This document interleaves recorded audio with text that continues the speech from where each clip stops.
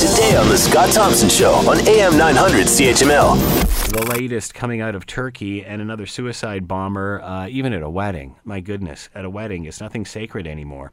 Evidently not when it comes to terrorism.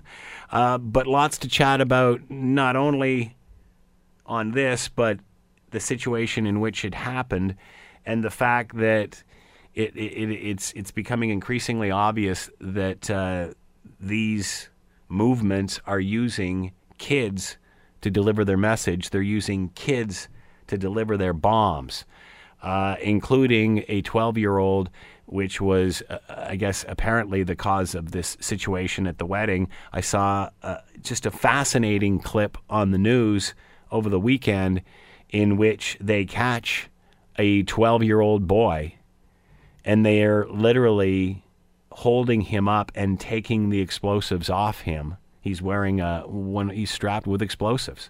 And then as they're taking him away, he's crying. He's crying because he's not a hardened criminal. He's not a hardened killer yet. He's a boy. He's a boy.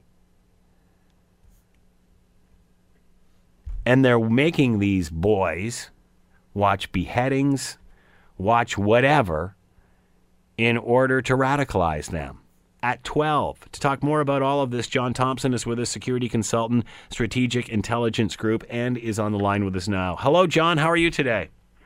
Not too bad. Yourself? Good. Thanks for taking the time to join us. Does this change the conversation, John? I'm sure you're going to say this has been happening for a long time, but does it change the conversation when all of a sudden we realize that whether it's at a wedding or one that doesn't go off, that it's like 12-year-old kids that are delivering these? It doesn't for me because, as you just predicted, I've seen all this before, and it's been going on for a while. Why is this resonating now? Well, I think it's a combination. I mean, children have been used to deliver body bombs before and been turned into Shaheed and been conditioned, and weddings have been attacked before, but and there's been, of course, the suicide body bombs before, but I think this is the first time all three combined at a wedding. I saw this clip on the news the other night with them apprehending a boy who had one of these devices strapped to him, and it just seems so ironic that when they're taking him away, they're not taking him away the way that you would think they would a criminal or a typical terrorist. They picked the boy up and carried him away, and he was crying. It just doesn't. Something's not right here.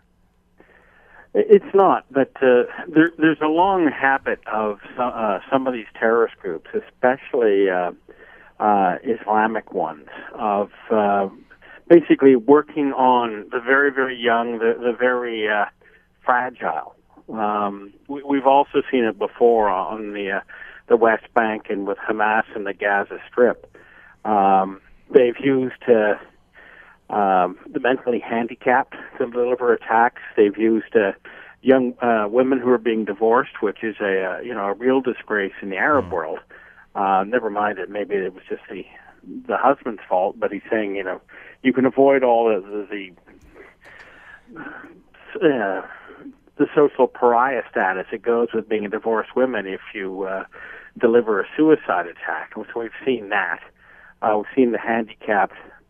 But also, of course, children are impressionable, especially young teenage boys, and they can be talked into all sorts of things. And what really sounds kind of sick and twisted is also that they work on that whole 72 virgin thing for suicide attackers. Explain that. Explain that to those that may not know. Well, it's a part. It's a line in there that somehow if you die for Islam, you will receive 72 virgins in the afterlife who will be you're totally devoted to you and your utter and complete sex slaves forever. And it's been used as a recruiting tool, especially for young teenage boys. And let's face it, when we're 13 and 14, I mean, well, you know what that testosterone wash was like, and that's what you're thinking of about every 5 seconds. and they're feeding to it. Want to hear more? Download the podcast on iTunes or Google Play and listen to The Scott Thompson Show weekdays from noon to 3 on AM 900 CHML.